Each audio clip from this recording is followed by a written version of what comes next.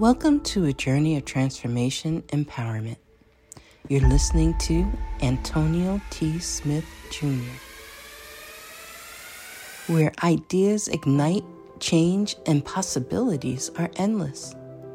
Before we dive into today's episode, we have something special for our listeners.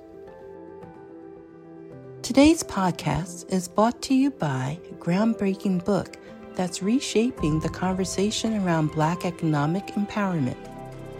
It's Resegregation, Volume 1, The Power Matrix, a master plan for Black group economics with wealth creation, authored by visionary Antonio T. Smith Jr. Antonio isn't just an author. He's a former top-secret combat special operations intelligence sergeant turned millionaire. His life work championed the economic autonomy and wealth creation within Black communities. In this seminal work, dedicated to teachings of Dr. Claude Anderson, Antonio outlines a comprehensive blueprint covering critical sectors like finance, technology, manufacturing, and more. He blends military discipline with acute understanding of systematic disparity. This isn't just a book. It's a movement, a call to action to create lasting wealth and reshaping the economic narrative. Antonio's vision is clear. Drive a significant shift toward Black ownership and control. Listeners, if you've ever wondered about innovative strategies for wealth creation or how technological transformation can uplift the Black communities, then this book is for you. Join Antonio Smith Jr. on the transformative journey. Pick up your copy of the Resegregation Volume 1, The Power Matrix, today and be a part of the reshaping future. Now, let's dive into the episode and explore the possibilities that await us.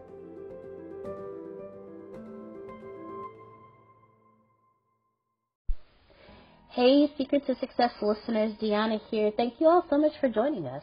Well, today's episode is sponsored by NerdWallet's Smart Money Podcast. See, NerdWallet's trusted financial journalists use fact-based reporting for some much-needed clarity in the finance world, helping you make smarter decisions with your money. Now, how many of you can use some additional information so you can make smarter decisions with your money? It's okay. I'll be the first to raise my hand. Because the nerds have helped me get smarter about things like saving on travel. Because spending less on airfare means more money for an extra night, maybe a small shopping spree or a fancy dinner or two. Y'all know what I'm talking about. Also, boosting my credit score, since good credit is like a real life cheat code, seriously, like a real life cheat code. And then saving for an emergency fund, because life is like a good movie. It just loves a good plot twist. So listen to NerdWallet's Smart Money Podcast on your favorite podcast app today. Trust me, future you will thank you.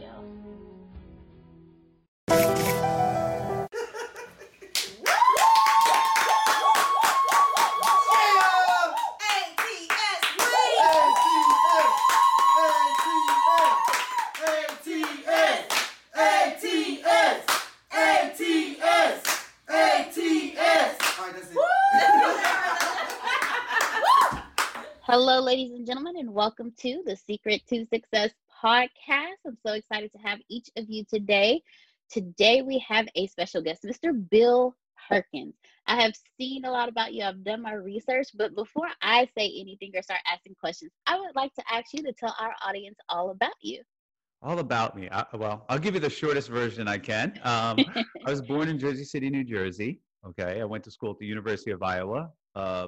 Played football at the University of Iowa, was mainly on the bench. Had a degree in, graduated actually after leaving college, but I have a degree in electrical engineering. And I went east to serendipitously start my career in commodities, working on the New York Mercantile Exchange. From there to Houston, got married in Houston, had kids, got successful in my field. Um, I have one stepson and two daughters. Um, and I generally hate onions. I don't know. What else could I tell you? I hate onions, you know.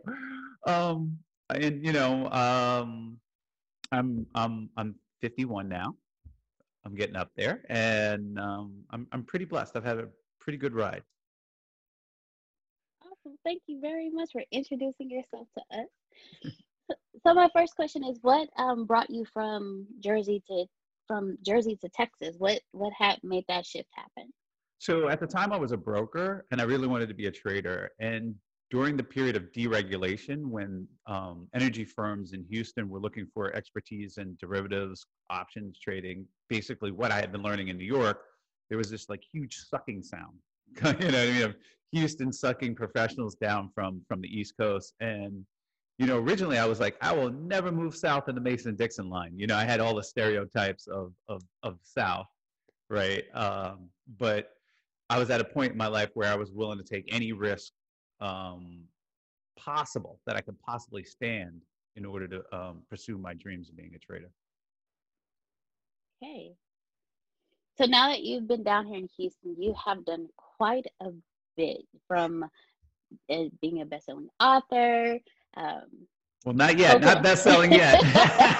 We're getting ahead of ourselves, but from your lips to God's ears. So from authoring your book to your poker to your business, how is everything going today? How has success been for you as far as today? How's everything going today? I think most of my career I was so focused on a number, like a metric, a number of success was a number, right, that I was striving to. And doubt about that, had been with me throughout my life in various forms. And so, what's the point of the money? What am I going to use it for? I had like these cartoon type ideas of what a rich guy would do. So I would do these like what I thought rich guys should do, and I was like, this isn't me, like, and so, the best thing about success and how I measure success is like the ability to like have an impact and move about the world and have choices. And most of the impact is, internally. People always put up family, and I'm no different, like with my family, and provide and be, that insurer of last resort for them, that security and stability, which we all search for, but then also options and freedom. And one of the things I had trouble with is once I had those options and freedoms, I didn't really think about, or I was disconnected from my younger self about what I really wanted. I was so caught up on the mechanism to get to this number without, I kind of left by like, why am I doing this in the first place? So, but now I'm much more in touch. I take the time to pause and get off autopilot and think about what does success mean for me, and how do I want to spend the limited resource that we have called time. Yes, time is definitely limited. And from what you just said, it actually brought up two questions for me. My first question for you is, as an entrepreneur and a family man, how were you as a father and a businessman able to not necessarily balance, but incorporate the both to have a wonderful environment for both you and your family as an entrepreneur and a father? Well, let me first say that I'm pretty sure I got it wrong a lot of the time, right? Like, so I don't want to come off like, hey, I got it right, and I just rode that bike straight, no wobbles. No, that didn't happen. As an entrepreneur, when you're building, right, you have this goal, and you think, even though I'm sacrificing time here, and you're trying to balance out your day, like, do I spend an extra hour working on this project or thing or trade, or do I spend time and play Barbies with my kids or whatever it is, and you're thinking, well, entrepreneurs so driven, so focused, and sometimes on autopilot are thinking, this is better for my kids overall. This will make their, you know what I mean? I'm providing for the family, I'm providing for their future lifestyle, etc. But sometimes you get that dead wrong. And there's more value in just spending time with your kids playing Barbies than the project, right? And I talk about that in detail, but you know, you just keep going. The way to not fall down when you get out of balance on a bike is you have to keep pedaling, right? So you might have got it wrong, you might have wobbled, you might have completely, but you just keep pedaling, and you won't, you're able to keep your balance. And so I've revised, and I generally think I can never get it perfect, but I'm always trying to get it right. Well, first, happy late Father's Day to you. Thank you very much. and thank you for your transparency as well. When we have interviews when I interview the ladies, I always ask them, well, how did you balance this and this? But I've never actually asked the fatherpreneur, yeah, your perspective of, because as Antonio he's very driven, and I see him do everything that he does, but I've never just actually sat down and was like, Antonio, how do you do all this? And so thank you very much for your transparency, and I hope what you just shared with us helps other fatherpreneurs as well, because you guys don't get the props you deserve at times, because you as providers, fathers, you guys do a lot. So thank you very much for your transparency. Thanks for saying that. Yeah, it's just a pursuit, right? You never get there, right? Like, so, but look, I'm new in it, and I'm still like, okay, what do I do now? Because mine is 5, so it's still. Thank you very much. There was something else that you said as well. You said towards the end, you were like, sometimes when I pause, how has pausing played a role in your success today as a father, as an entrepreneur, author, film producer, poker player? How has pausing affected your life? I think when I take a pause, a lot of times you're like, get it, got it, go. And you just go on autopilot, right? I go to work, I check in, I do whatever, I do the thing, I drive home or whatever. And on different areas of life, we tend to go on autopilot without correcting course, right? And so we may go too far down that path, or we may get off course a little bit because, our goals should be changing, or the times are changing, et cetera. And taking a pause is kind of like, let me take stock of what's going on, what's working, what's not working. Let me get off autopilot and kind of like really figure out, what I need to be doing. What do I really want to be doing? You know what I mean? What do people around me, my loved ones, want me to be doing, et cetera? What do they need? And are they aligned with my priorities? And it's very, very easy to, for me, and I think other people, to get stuck in like autopilot, not check in, and have basically your actions really diverge from your priorities or your goals, right? Because they were set so long ago, right?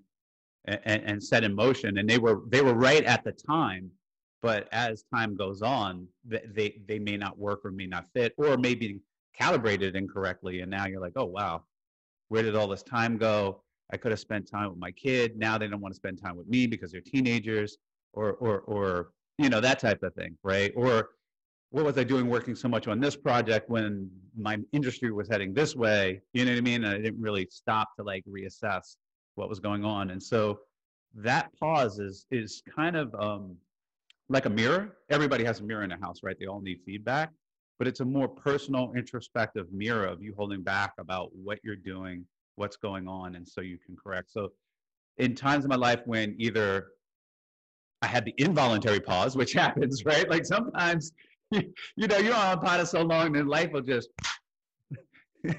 slap you and pause for you, right? And you prefer to, my dad used to say, some people learn the easy way, some people learn the hard way, and some people never learn. I'm a hard way learner. You know what I mean? Life has to slap me a couple times, but it's better than never learning at all. The easy way is to learn from other people's mistakes, do the processes you read in books, those type of things. Occasionally I do it the easy way, but those pauses have been, whether involuntary or voluntary, they have been great.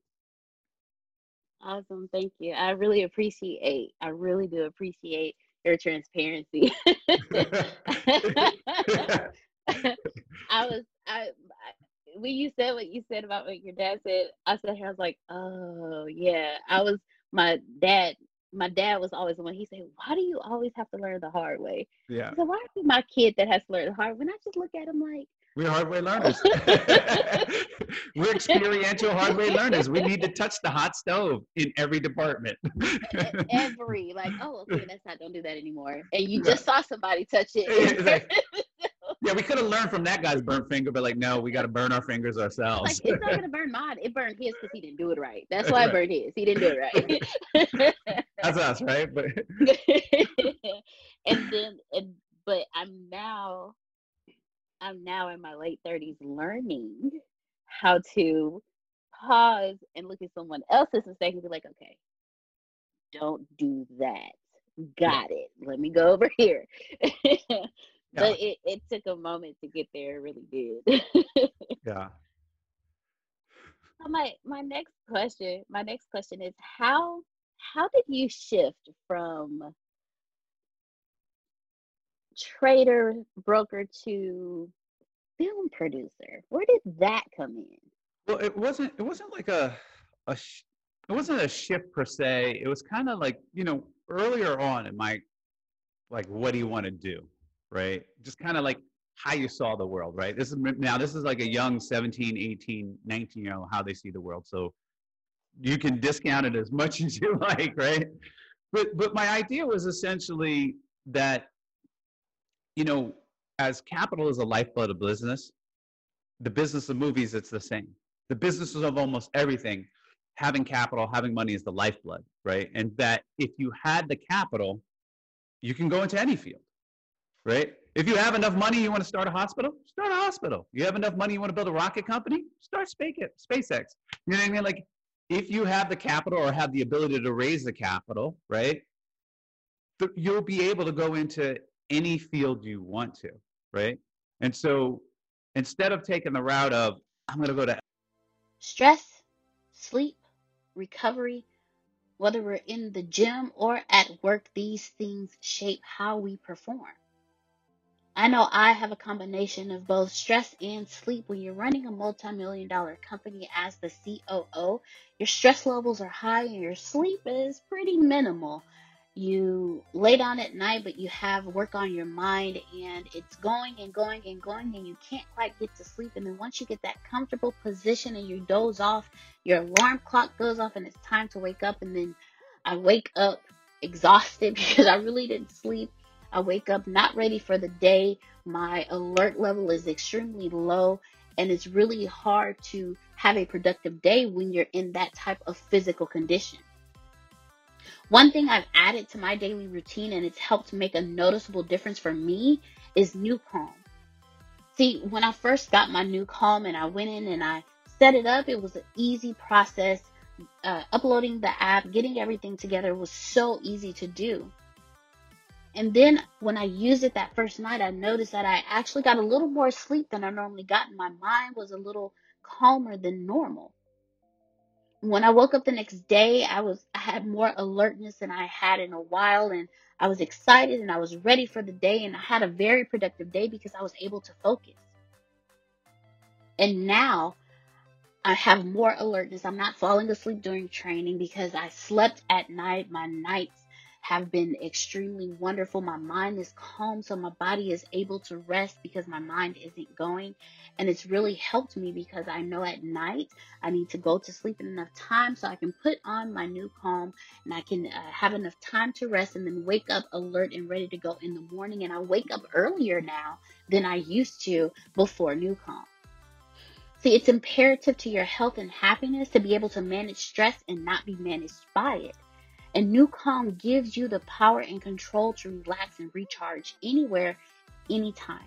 You can own the day with Newcalm. The whole process is easy to use and to work into your daily routine to achieve better sleep, reduction in stress, and boost in recovery. So do what I did. Own the day with Newcalm. We have a special link set up specifically for our Secret to Success listeners. Go to successnewcalm.com and get 50% off your 30-day subscription of Newcalm and their money back guarantee. That's successnewcalm.com.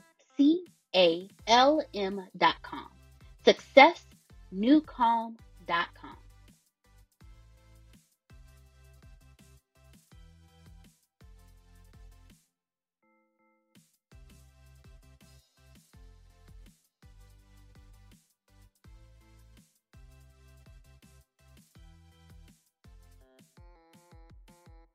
LA, I'm gonna hustle, I'm gonna go to film school, I'm gonna do this and whatever. I'm just like, nah, I'm gonna make a bunch of money. I'm the guy financing the movie. I'm in the movie business, that kind of mentality, with everything. And so I felt like if I can go into a field that leveraged my time, then later on I'd be able to spend my time the way I wanted to, right? And so I went into finance commodities, not because it was like, this is the coolest job ever and I want to do it, but it was a means to an end, right? And so movies were something that always kind of fascinated me, the creative process, making movies, et cetera. And so one of those things when I was like, oh, I'm a rich guy should make movies, let's make a movie. And so I guess kind of got into it. This is very expensive business hobby thing. It's a brutal business, but you get a lot of value out of creating something that wasn't there, even when it's a bad product in the end. Like even if it's like, oh, that movie is terrible, like you still have to make a bad movie and a great movie. It's the same amount of work, right? And the same process: writing, production, filming, editing, cutting down, marketing, etc. Whether it's financially successful or not, you're going to go through the steps and you're going to learn a lot. So I really enjoyed it, but it was something that if you said, oh, how did you transition from trading to movies? It's like, well, trading was just like, how do I get money? You know what I mean? And then how do I do all these other things? So it really wasn't a transition. It was kind of like, now that I had enough money to like, okay, I can risk this amount of capital in a movie project, I started doing that. I started pursuing the things that I loved, or just trying to discover it, because I didn't know if I was going to like it or not. You do it, and then you're like, it's a love-hate thing. It's like it's a lot of fun. It's creative, etc., and it's also brutal. So. And I went back for more punishment like 9 times. So there you go. That's funny. Oh man, you said something. You mentioned the word freedom, and one of the things that Antonio has always taught us is, what is your why? Is your why strong enough? And I just recently realized that my why is the freedom to be able to do whatever I want, when I want, how I want it. What has been your why this entire time? Like from the childhood to today, what has been your why that has just kept you driven? And has it shifted any throughout the years? Yeah, it definitely has shifted. I think the why is the same as freedom, optionality. You grow up, you go to the movies. I'm a kid of the 80s. You see the quote unquote rich guy, right? And it was never like a black guy like me. Right? It was a white guy who looked like he could be the president, talk like this. You know what I mean? Like, but with the 5 o'clock shadow. Talk like this. Yeah, son, I think we'll go to the Hamptons. You know what I mean? Like, like a Thurston Howell III from Gilligan's Island. If older people might remember that.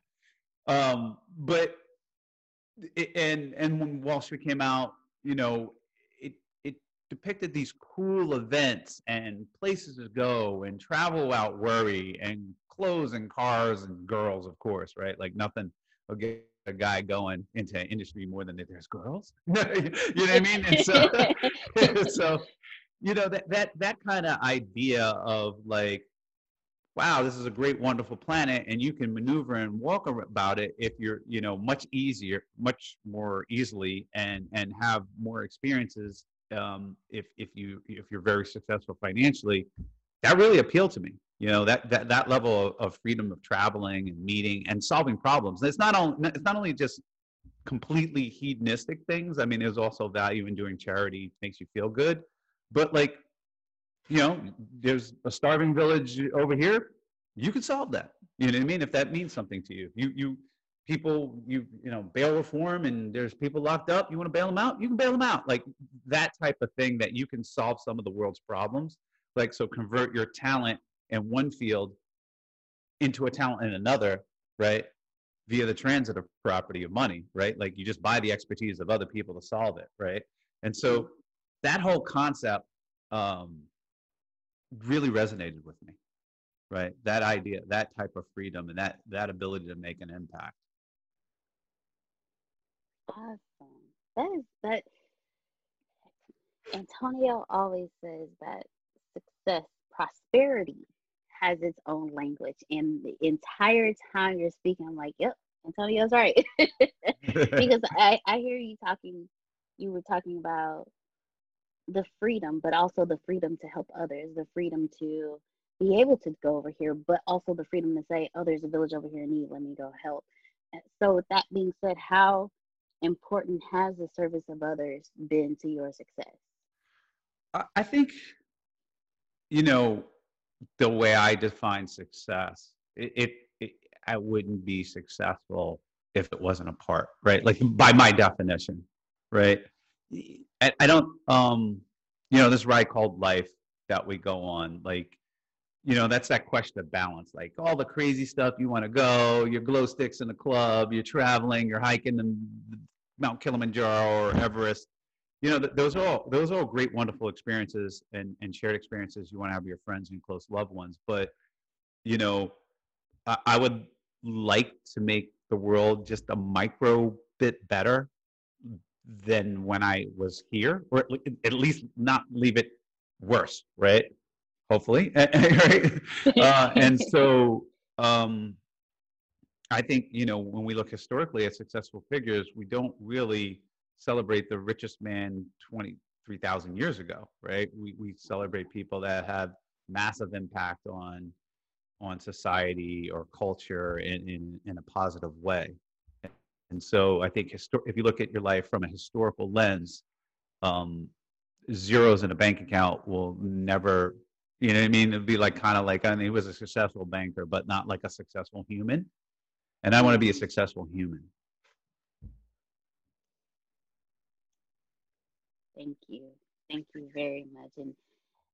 And that actually brings me to your book, because I looked at your book. I read a lot about what it was like, and within your book, I have a feeling that you are going to accomplish what you're setting out to accomplish. So can you let us know about your book and what sparked you to write it? Well, I'll take the last question first. I've had these concepts and ideas in my head that I've been debating and talking about with friends over the years. And when I do, I generally get feedback like, that conversation changed my life. That conversation helped me do X. I'm getting more, better, faster, whatever, because of this conversation. You changed my perspective. And that was very fulfilling to me. And the concepts that I talk in the book, I quite literally believe that I'm saving people's life, right? And so for me, authoring the book was like, hey, this is a way to get a message out that people will be able to save their own lives, their own precious resource, the life energy they have, and use it more wisely and get the most out of their life. And I don't tell you how to live in this book. I tell you, based on what you want out of life, how to get the most of it, right? In a process, and how to think about it, so that the book's called Die with Zero, so that you die with zero regrets, right? And one of those tools is you basically use your money wisely so that you wind up with zero money when you die. but it's really about dying with zero regrets. And so I wanted to help people achieve that. Well, thank you. Thank you very much. I believe it was Mr. Les Brown who said the richest place on earth is the graveyard because nobody dies. Nobody dies with zero. They die with their dreams in them, their goals in them. And so, thank you. Thank you because it, not everybody has the strength or personal self belief to believe that they can do whatever it is they put their mind to. And that's something that I wanted to mention earlier because you were saying how when you were a kid, you thought this, you thought that, and you were like, I feel like you still have the mindset of a child in regards to whatever you can imagine. It's like, you know what? I think I'm going to do that. Yeah. Sometimes it's like, oh, why did I choose this? Why did I choose this path? Like, what was wrong? What was I thinking? But yeah, I generally do believe that it's a matter of are you willing? Do you want it bad enough? Are you willing to pay the cost and the sacrifices and reorient your life to accomplish them? But yeah, I do believe that. And as a matter of fact, I think a lot of my, I tell people, why do you think you were successful? I said, aside from like being right place, right time type luck that comes along and creating your own luck, I had the delusional belief that I could. And like, well, yeah, you were delusional. I'm like, you need that delusional belief to keep you going. That is like, I'm not one of these like, the secret and whatever and X, Y, and Z and karma, but there is so much power in believing that you can do it because you will, if it's a Rubik's Cube, you know what I mean? You will try every combination until you get it done. You know what I mean? Like that's what you need. Like I could solve this Rubik's Cube, right? Because it's solvable. And then, there are certain things that are impossible that we don't know they're impossible to try, but you need to get through it and fail and then come back and do something else. I've had failures are a great thing. It's a great teacher, it's like it's a great teacher and you don't like it, but it's like, if you come from, we start to realize, I think later on, it's the journey. The destination from a physical standpoint, I don't want to insult anybody religious, right? Like the destination sucks, right? It's the grave. It's tight in there. You can't move. They kind of sew your lips shut. You're all rotten. It's not about the destination. It's about the journey. And so, you kind of want this massive attempts, big misses, great successes, loop the loops. Oh my gosh, I thought I was going to do this, but now I'm doing that. Here I am type of ride of life. And so I'm quite okay with failures, even though they hurt. They're supposed to. And I'm more focused on the attempts and deciding what I want to do, what big things do I want, or what small things do I want, and enjoying the ride. Right. Thank you very much. I'm so happy that you discussed the journey aspect of life because it took me a very long time to understand that. Going through coaching with Antonio and getting to where I am today, it took me to understand, stop. He always tells us, once you get to the starting line, you've already finished. It's what you do in between the start and the finish that gets you to where you need to go. And it's either you're going to stay on track, you are going to go off. There's going to be potholes. You're going to have your ups and downs. You're going to have your peaks and your valleys. But if you just keep moving, and the journey is the best part of the entire trip. Oh yeah. Learn from it. Amen. Yeah. Trophies are anticlimactic. Often they're anticlimactic. Like when you have a football season and you win the trophy at the end, that ceremony is 20, 30 minutes. You spend hundreds of hours in the gym, practice, hanging out with friends, playing games, nail biters, or whatever. That whole process you need to enjoy. Because if it's just for the trophy at the end, it's not worth it. I can tell you that right now, it is not worth it, right? You have to relish and enjoy the journey, be present, the whole thing, the whole development of whatever project it is, whether it's you're getting in shape and you're playing on a football team or you're building a business, etc. That's the juice, right? The check at the end is kind of like, you've been working so hard, and I discussed this in the book. This is what the book is about: is that you've been so busy building. By the time you get the check, you're like, I don't even know what to do with this money. You know what I mean? Like you're out of touch with what you wanted in the beginning. Right. I think that's one of the things that I've learned the most. Like in elementary school, I wanted to be a veterinarian. There's no way that you could tell me that I was not going to grow up, have my own farm with my pigs, my horses, my cows, my dogs. There is no way. And then as I got older, I am determined to be rich. The middle class is not for me. I need news that cares about me. And not news that's going to scare me or make me mad at another people group. I need news without politics. And I want news that will point me to the money. This is the news where it happens. The moments that change the world. These are the stories we need. The info that we care about. We only give you news that puts money in your pocket. And the news that gives us an advantage. This is the work that continues. Who we are today. And what we can become tomorrow. That's it. This is where news without agendas can lead us. Your wealth matters. This is why more perspectives make us stronger. And how our mission can inspire tomorrow. This is journalism that helps the world we live in. This is Mexit News. Older, the journey from junior high, from elementary to high school is like, I don't even know what I want to do anymore. And then from high school to failed attempts in college to marriage, kids, and today it was like, I just finally was like, okay, when are you actually going to just do what you want to do? Like, are you going to live your life with regret? Are you going to go for it and be like, you know what? It didn't work out, but I'm glad I at least went that route. It's the journey is crazy, and I admire and appreciate those like you and Antonio and others that I've spoken with who have actually been like, you know what? I'm just going to do it.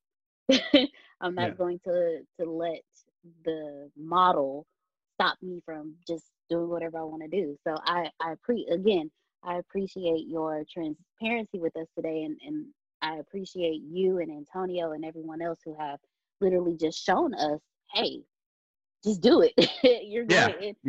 We don't celebrate the failures and the attempts enough in society, right? Like, and so I love those attempts. Like people like, oh, it didn't work out. I'm like, I don't care to tell them. That's whatever. There's all kinds of things that you could have done something wrong. Outside circumstances could have went wrong or whatever. Tell me about this attempt. Tell me about this glorious thing that went wrong. You know what I mean?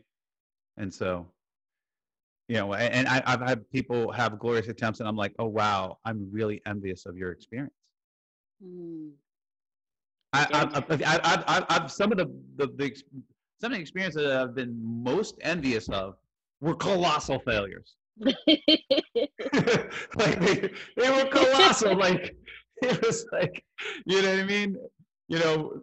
Internal things or external, but it was like, wow, you attempted to do this and you got all that and you whatever and the thing and oh wow, oh man, that went horribly wrong, and those are I'm really envious of your experience, Yeah, because it's that adventure. They win it, they tried it, they learned, they learned to work. Maybe their interests have changed over time. They don't want to go back and attempt it, but like that is like, I don't know. We're at this dinner and you got something interesting to say, and I ain't got shit to say because this is way more interesting a life than the thing I can talk about, right? Like, right, exactly. And I wish I had that story. I can feel it, So. Definitely. I'm sitting here. Antonio has us reading books about how Instagram got started, how Netflix got started. I'm listening to them tell their story. I'm like, even though that was, like you said, even though that was a drastic fail on that part, but the experience that you had with that is absolutely amazing. And when you think about the experiences, it's like, wow, like you said, the journey, instead of us always looking at, man, the shoulda, coulda, woulda, what about the experiences that you've had that got you to where you are? Yeah, I mean, those things that link that causality, those experiences build where you are. But it's also like if you look at kind of like what I discuss in the book about your life, the arc of your life, and like really you're in the business of the acquisition of memories, experiences, right? Like how you think of yourself today is part of what's going on right now, but a large part of what has happened in the past of your life, like the narrative of who you are, how you define yourself, or the things you did and didn't do, and the things that happened to you, and that is how you define yourself. Basically, your memories. If I wipe your memory clean, we start fresh, but you have like your intelligence, at least, like of things, you're a totally different person. Totally different reactions, totally different perspective, totally different. And so those experiences are what life is all about, right? And when you talk about them, like the experiences of your failures and your successes, you don't get to live them once. You get to live them twice, 3, 4, 5, 10 times, because they bring enjoyment when you talk about them. You know what I mean? When you had your kid, his first home run, when you did X, when you told the joke and milk came out your nose and they were laughing, you know. Like when you gather with your friends, I asked an informal poll. I said, what percentage of the time is spent discussing future events or current things or things that happened in the past between either you or your friends? And 75, I think, but the majority was basically this 75-25 past events, followed by 50-50 equal, right? So if, you know, when you retire, you don't really retire in money, you retire in your memories. Anybody who's visited an old parent, it's like, remember that time and blah, blah, blah. It's discussions of the past that keep them alive, that they get to enjoy once again through what I call the memory dividend of recalling those experiences that they invested in. And so that memory dividend is like an interest payment, right, from that investment that you made on these experiences. And so, you know, and that can even happen with bad experiences, right? Like you went, you tried this thing and blah, blah, blah. And the next thing you know, 5 years later, you're joking about it and like, man, I horribly did wrong. I got the accounting all wrong. The thing, whatever, the bank was calling me, collecting on me, thought I bounced the check, almost went to jail. And then you're telling a story, everybody's cracking up, laughing at this whatever failure you had. And it is like part of your resume. It's like you're glad you went through it. And not only that, you're getting years and years and years of enjoyment out of that experience through reliving it and retelling it.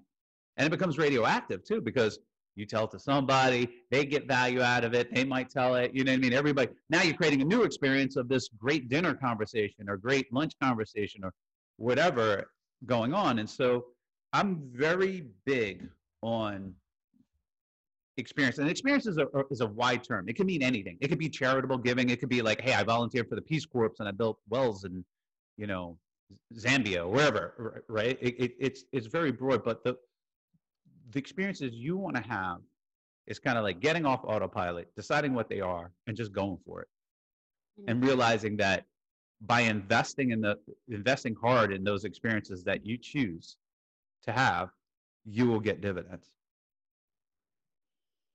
So, in discussion of experiences, what has been the greatest experience for you? Oh, I mean, it's always like the birth of my first daughter. It's just kind of like overwhelming thing, you know. But I know everybody was like, come on, don't give me the parent answer. Like we've heard that 1,000 times. Tell me something outside of that. I think the experience, you know, when I first went on the floor and decided to move to Houston, I think like that kind of period of where I was like really adamant of moving to Texas. Like I had all the stereotypes of like, they're gonna lynch me or whatever. You know what I mean? Like cowboy, Mason-Dixon line, you know. Yeah. Like Houston, like why the hell? And from New York City, like why the hell would you ever go? You know, that type of thing. And I just packed up, got an opportunity, and was out the door. Like didn't know a soul here, moved here, you know, created new relationships and friendships. That the totality of that experience of like, I am going for it, right? That rate of change and that rate of like risk and that exhilaration. I think that was, it was like one of the best experiences of my life. You know, that time period. You know, that I can accomplish it, and then, you know, losing money, getting fired, getting broke, getting unbroke. You know, that whole roller coaster of success and failure, but trying, and that upward trajectory was a really, really great experience. Which, you know, when I get together with my friends and they talk about, oh yeah, remember you had to sleep on the train because you couldn't afford, you know, the train fare, and you didn't want to hop the stall, you know, like those, it's quasi sucked. Actually, it didn't quasi suck. It sucked at the time, but I had purpose and I was driven and whatever. And now it's like one of the better stories, right? Like I have all these stories of making it, doing well, screwing up royally, you know what I mean? Getting smashed down, making mistakes, coming back, you know, the whole juice of life. And so, you know, that ride was a great experience. Awesome. So you started off by saying the greatest experience was the birth of your daughter. Your first daughter. What is the one thing that you want to leave for your children? Oh, wow. You know, I always say that my job is to prepare them to navigate the world, so them to be strong, confident, independent thinking women with compassion, right? That they can navigate the world. And then it's like, doesn't matter what I think. It's like, F you, dad, you lived your life, I'm gonna live mine. That's kind of the way I want it to be for them. You know what I mean? Like, you know, because a lot of parents, like, I want my daughter to be the doctor or the thing and whatever. I have that too, right?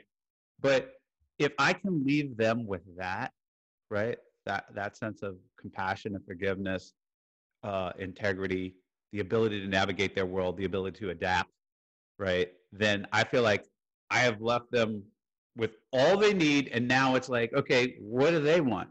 What are the things they want to do? Let them go on their own adventure, right? And so I would want to leave them with the tools to have their own great adventure. Awesome. Yay. I thank you. Thank you. Because like you said, most parents, I want you to do this and I want you to do that. But it's good to hear a parent say, no, I just want to make sure that you got what you need to navigate. If you decide not to go this route, I'm okay with that. Just as long as you as long as it's them making the decision, you know, they're not being swayed by circumstances, but they're off autopilot and they're making the decisions, then, you know, it's their life. You know what I mean?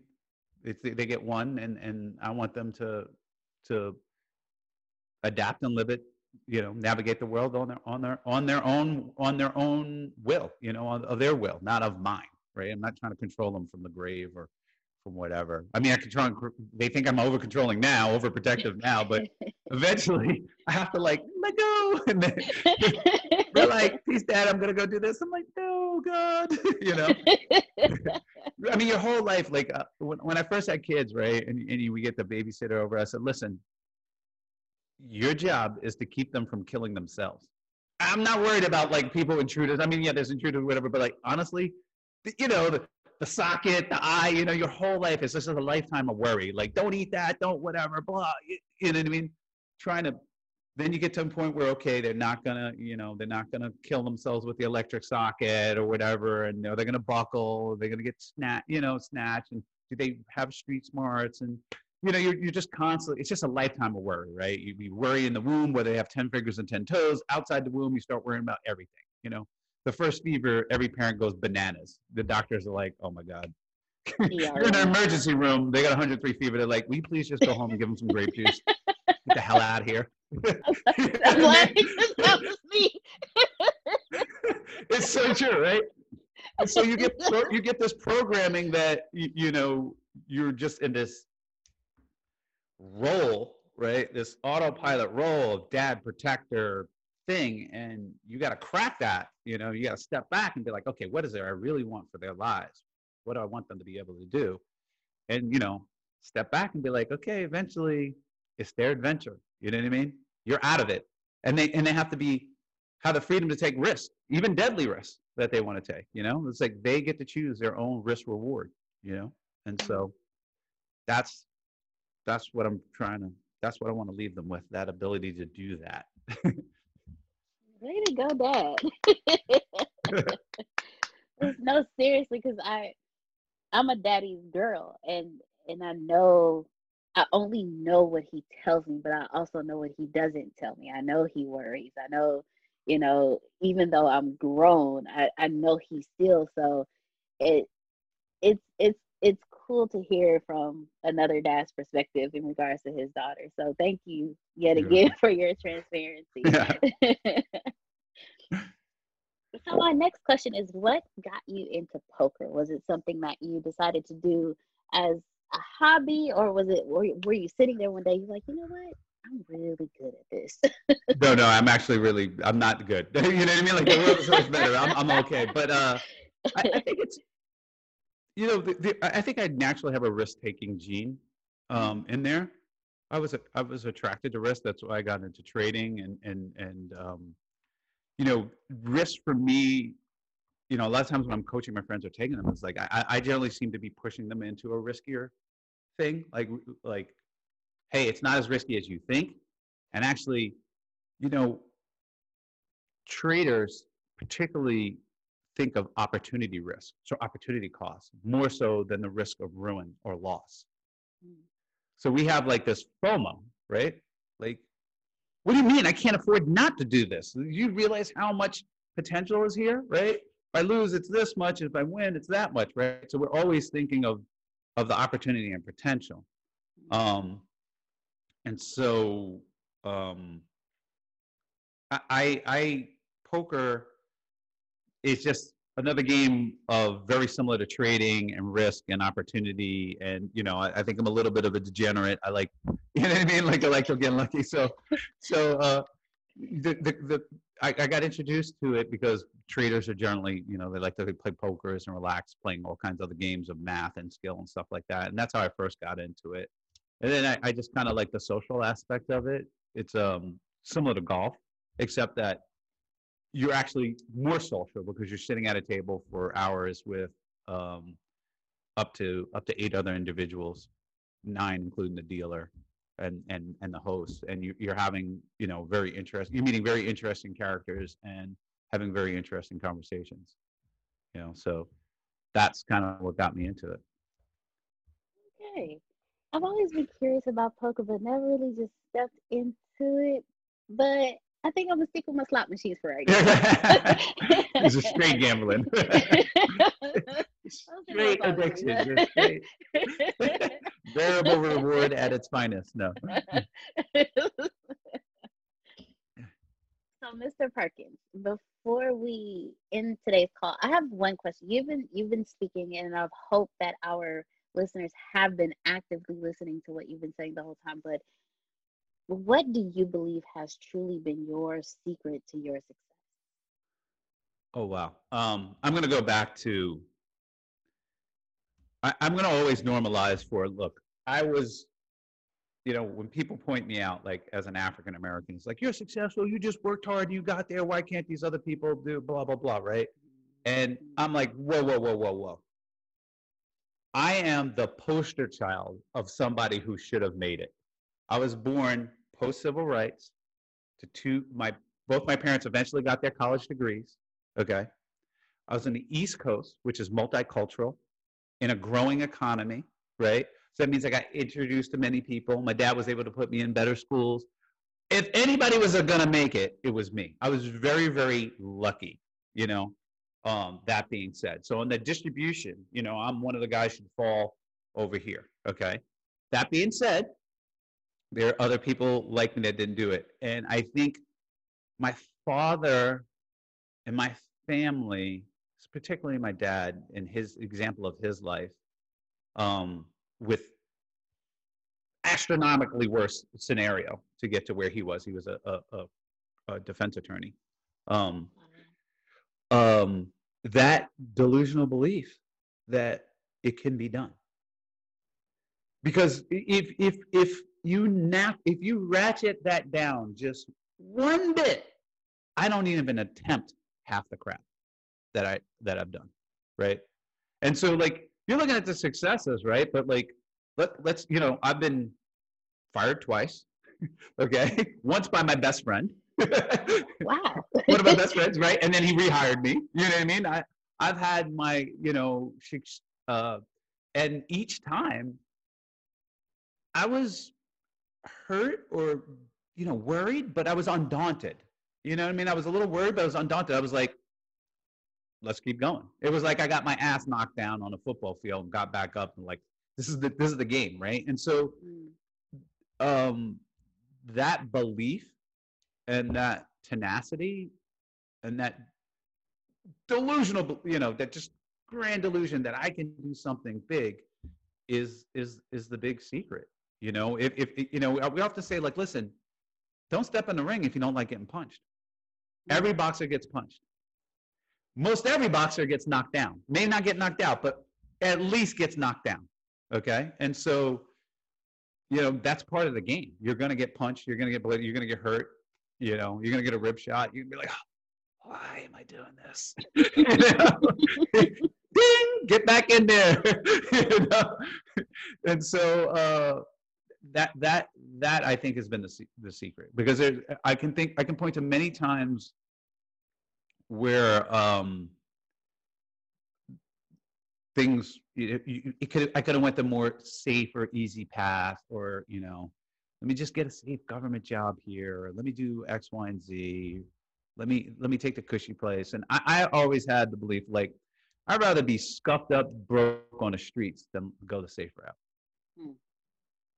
And that being said, I don't want to say I'm a complete badass, because when you really look at everybody's life, if you have, you're not mentally unstable and you have a life, like, you can always get, now you're gonna have to check your ego, but you can always get some sort of job that is going to sustain you. You know what I mean? You're not going to be busting on the streets. Like, yeah, do I want to wait at Carlos O'Kelly's, one of the jobs I had for the rest of my life? No.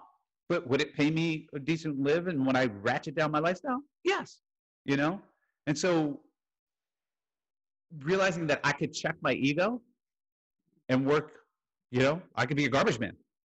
They got a good contract. You know what I mean? They got a union. It's like, once I checked my ego and realized there were, and I guess that's secondary, like the delusional belief that's like an egomaniac belief, the delusional belief that I can make it, but also the ability that I could check my ego and realize that if I failed, I will do whatever. You know what I mean? And I'll have a different life, but I will have an okay life, and it'll be okay. I will at least have that adventure, of trying.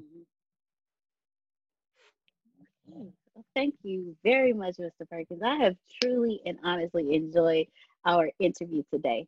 Yeah. I would love for you to let our audience know first where they can find your book, and then how can they follow you? Where can they find your book, and how can they follow you? Okay, so you can find my book, Die with Zero, on any of the retailers, Amazon, Barnes & Nobles, the independent bookstores. It comes out July 28th. You can pre-order now, so let's not wait. Or you can go to the website, diewithzerobook.com. That's diewithzerobook.com. If you want to follow me and chop it up in the streets, I'm in the Twitter streets quite often. My handle is at BP22. That's B as in boy, P as in Peter, the number 22. And you can follow me on Instagram. I'm Bill Perkins. Just type in Bill Perkins. I'll pop up. Awesome. Well, Mr. Perkins, again, thank you so much for an amazing day today. Audience, go follow, go purchase. Thank you all so much for listening to us today and on The Secret to Success. I'm not sure if you already know this, but you're already absolutely perfect. You're already absolutely great, and you're already living in massive abundance. The most important things that you have is not what you have, it's not what you do, it's what you know. Because the people who do know what you need to know to leave the middle class, they're in the top 1%, and they control 96% of the world's income. 97% of this world is trading time for money, and that is not the way to become rich, it's not the way to become wealthy, and it is absolutely not the way to leave the middle class. There are 7.8 billion people in the world right now, and they all want to learn how to make money and how to leave the middle class. But the way to become a master at anything is to learn all the rules and then bend them to your favor. Right now in this world, there are 2,057 billionaires. Right now. So if you think becoming a billionaire is impossible, that's 2,057 people that have already proved that impossibility incorrect. And if you think that's crazy, there are 46.8 million millionaires in the world, worldwide right now. Now think about that. 46.8 million millionaires, and that number grows 1,730 millionaires every single day. Money is everywhere. You don't need to max out your credit cards. You don't need to borrow from granddad and grandma. Just look behind me. Look at all the wealth sitting behind me in this junkyard. It's insane how much money is everywhere, and you don't need to go out there and beg, borrow, and steal to get it. You just need to know the rules of making money and how to leave the middle class. Essentially, all you need to know is the algorithm of making money, the rules of making money. All you need to know is what to do and how to do it, and you can leave the middle class. Any industry, yoga, golf, underwater basket weaving, clipping fingernails, it doesn't matter. All you have to do is know how to do it, how to get it done, and then find somebody to teach you how to do it, how to get it done, and you will be able to leave the middle class. If you're not getting my point, it's real simple. Whatever you have up here, as long as you understand the rules of leaving the middle class, as long as you understand how to get money, you can take what's up here and get wealthy from what you already have. Right now, the very thing you know up here is already being searched 1,000 times a second on Google. Someone right now, actually 1,730 people right now, are going to become a millionaire from the stuff that you have in your head. Why can't this be you? I mean, it's 1,730 people with your ideas that are no better than you, that are going to leave the middle class, become a millionaire. Why are you not next? So how do we do this? How do we take what you know and apply it to objective money-making secrets and then allow you to leave the middle class? How do we take you from where you are and let you escape to where you want to go? So how do we make all this money, or take all this knowledge from the Warren Buffetts, from Elon Musk? How do we take everything that everyone before you has done, and how do we take all of that and then put it in your head so you can leave a legacy for your family? My name is Antonio T. Smith Jr. 32 years ago, I lived in a trash can. That's right, from 6 to 14, I had no running water, no electricity, no anything, and somehow I'm in the top 1% today. Not because I had the right background, not because I had a silver spoon in my mouth, simply because being homeless made me learn how to make money. I retired when I was 29 years old. I'm more than likely younger than you. I'm one of the top 1% income earners in one of the richest countries in the world. What I learned how to do when I was 6 years old was learn how to generate enough money to eat some cookies so I wouldn't die to death from starvation. From there, I learned how to go from cookies to a meal. From a meal to clothes to shelter to everything else that supplied my necessary needs. When I was 6, I was forced to learn how to make money, and now that's what I'm going to do and help you do. I've seen amazing results. I have my own economy, I've homeschooled my own children, and I wrote a book that teaches you every single thing that I know about making money, every single thing that other people know about making money, and most importantly, all the stuff that we don't tell you. Because the truth is, and you know it like I know it, the most honest, the most hardworking, unselfish people on planet Earth live in the middle class. Yet, your honesty, your unselfishness, your devout religion-going self is not enough to get to the top 1%, and that's not fair. The second half of my life has been not about how much money I make, but how I will be remembered from all the money that I have made. And I've been trying to teach everybody how to get out the middle class. I'm the crazy guy famous on the internet for trying to create 100,000 millionaires. I've created 8 so far. I got a 9th one on the way, all the way from India. That's pretty cool. And what I want to tell you is something very simple. It's been hard.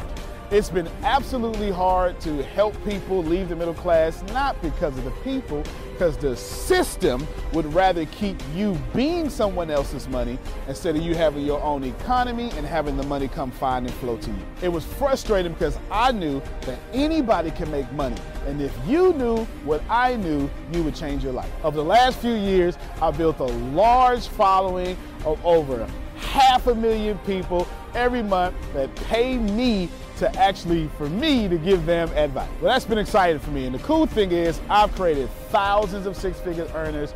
I've created millionaires.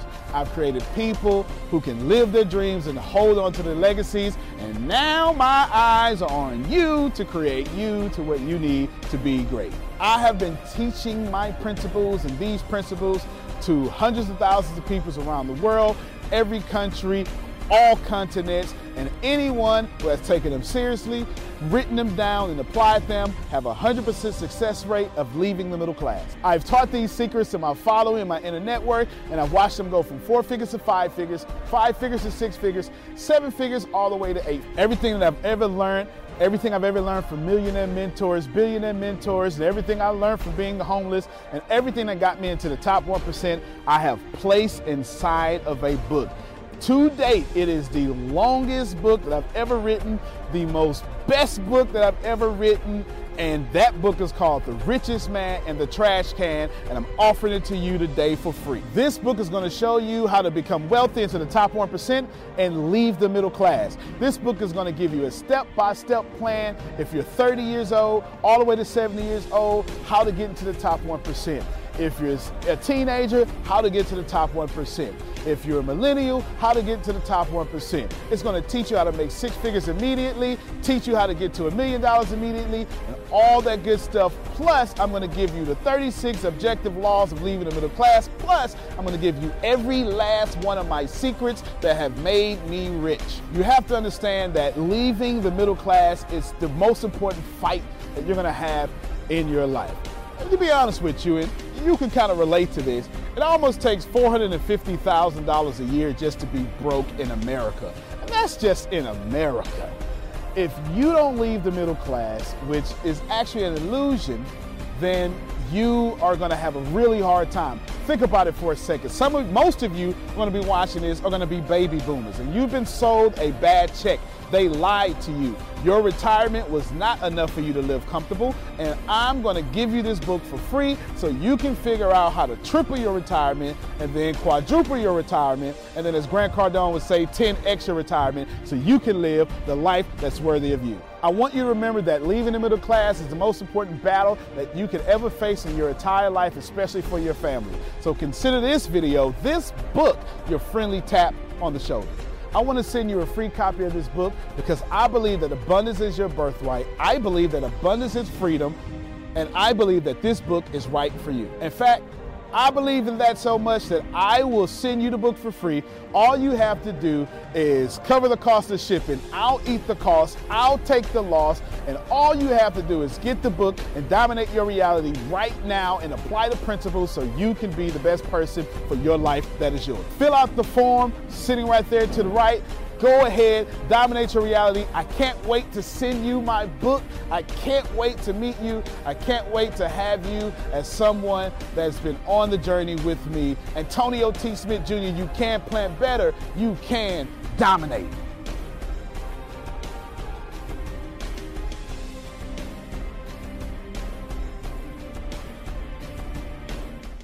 When the pandemic began, I had the biggest problem in the world. Not making money. The pandemic was actually quite a blessing for me, as it almost made me a billionaire. I came really close. So the pandemic was a blessing. It was hiring people. And get this, everybody.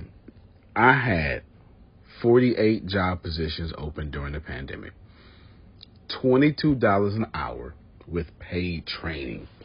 And I could not find a single person for 2 years to fit any of those 48 job positions. Hear me well. 48 job positions, $22 an hour, paid training, and I couldn't find someone, not one person, for those job positions. Now, is it because I hire slowly? True, but it's because I wasn't using ZipRecruiter, and that's a fact. I wasn't getting to the right people for the right position to fit my right culture. And there are so many different things that you can do this summer. As a matter of fact, you can free up as much time as you want to. But if you're not using ZipRecruiter, you're probably not going to free up that time if you're attempting to hire people. So what is ZipRecruiter? What is probably the greatest job finder that's out there. And that's why you need ZipRecruiter. You need it so you can find the right candidates. Now, it's not that ZipRecruiter helps you find jobs. It's more accurately that ZipRecruiter takes your culture, takes your job, takes what you're looking for, and immediately matches them with the perfect candidate. And if they can't find a perfect candidate, they would skip over that person and then give you the perfect candidate for you. ZipRecruiter uses one of its most powerful tools, which is the technology itself, to match the right candidates up with your job. You can easily review their recommendations and easily review their recommended candidates and invite these candidates to apply for your top positions. Additionally, ZipRecruiter has a complete suite of tools that makes it easy for you to filter out, review, and rate candidates. 4 out of 5 employees have been used by 4 out of 5 employers on ZipRecruiter. It is a blessing. And no wonder ZipRecruiter is rated #1 hiring site in the world based on G2 satisfaction ratings as of this year, January 1st. My friends, soak up everything I said. It's not an ad. This is a personal testimony of how I found the right people to sit in the right seat on the right bus. Without ZipRecruiter, it wouldn't have been possible. So how do you take advantage of what I'm talking about? Well, you go to ZipRecruiter.com/B2B. All spelled the regular way. That's Zip, Z-I-P, Recruiter, Aura, E-C, Aura, U-I-T-E-R, ZipRecruiter.com/B2B. And I promise you, you will be grateful that you did so. Again, that's ZipRecruiter.com/B2B. It's also in the show notes.